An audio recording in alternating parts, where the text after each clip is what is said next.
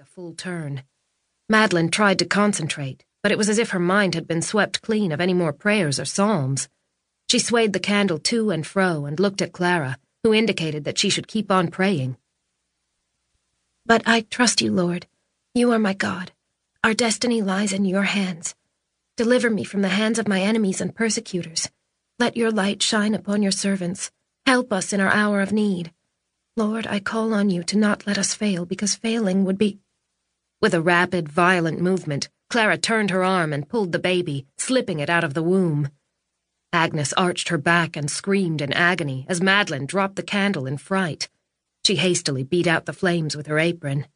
Everything went quiet. Madeline looked anxiously over Clara's shoulders as she placed her hand over the infant's nose and eyes and blew into its mouth with all her might. After a terrifying few moments, the child began to cry lustily.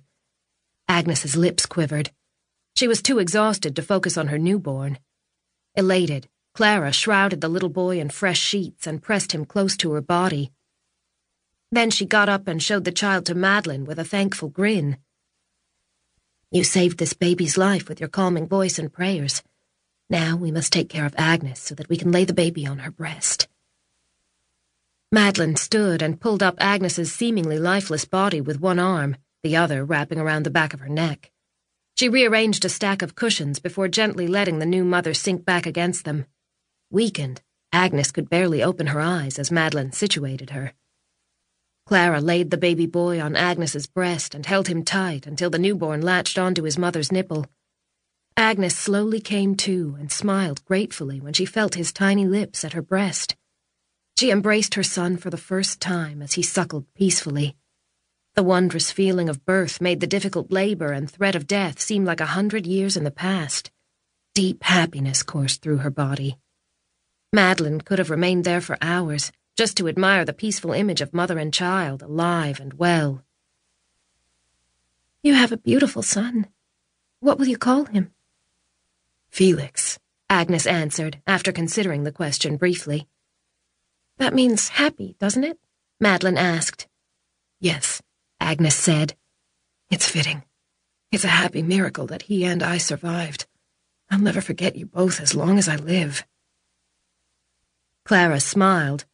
Hundreds, if not thousands, of women had said the same, though they didn't seem to remember when Clara struggled to survive the harsh winter months. She looked at Madeline, whose earnest expression suggested she believed Agnes's words. Still, Clara wouldn't say anything. It was Madeline's first time assisting with a birth. Sooner or later, the 13-year-old would learn that women promised a lot in the afterglow of a successful childbirth. But they forgot those promises just as quickly. Life was like that. Chapter 1. 4 years later, Heidelberg, in the year of our Lord, 1388. Madeline strolled around the market with her basket. She should have been dead tired since she'd barely slept a wink last night after helping Clara with yet another birth.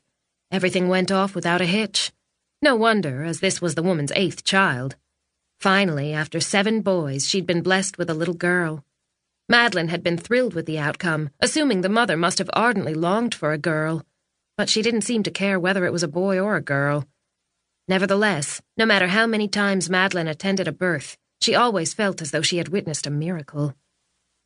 At this particular birth, it wasn't even necessary for her to light a candle or speak softly as usual. Clara had warned Madeline many times that her work could be interpreted as some sort of witchcraft. She may very well be called to account for it.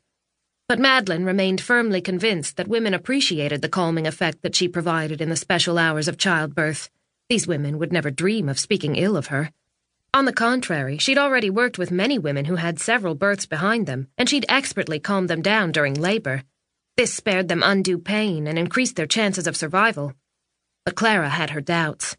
She'd often experienced the women's elation and gratitude, but those moments didn't last long. Still, everything had gone pretty well so far. Even Clara was forced to admit that many difficult births only went well because of Madeline's ability to deal calmly with the women, putting them into a kind of a reverie. Clara couldn't say how her young friend did what she did. In some ways, she didn't want to know, for the influence of the devil couldn't be entirely ruled out. It was now autumn. The farmers had begun to harvest their crops a few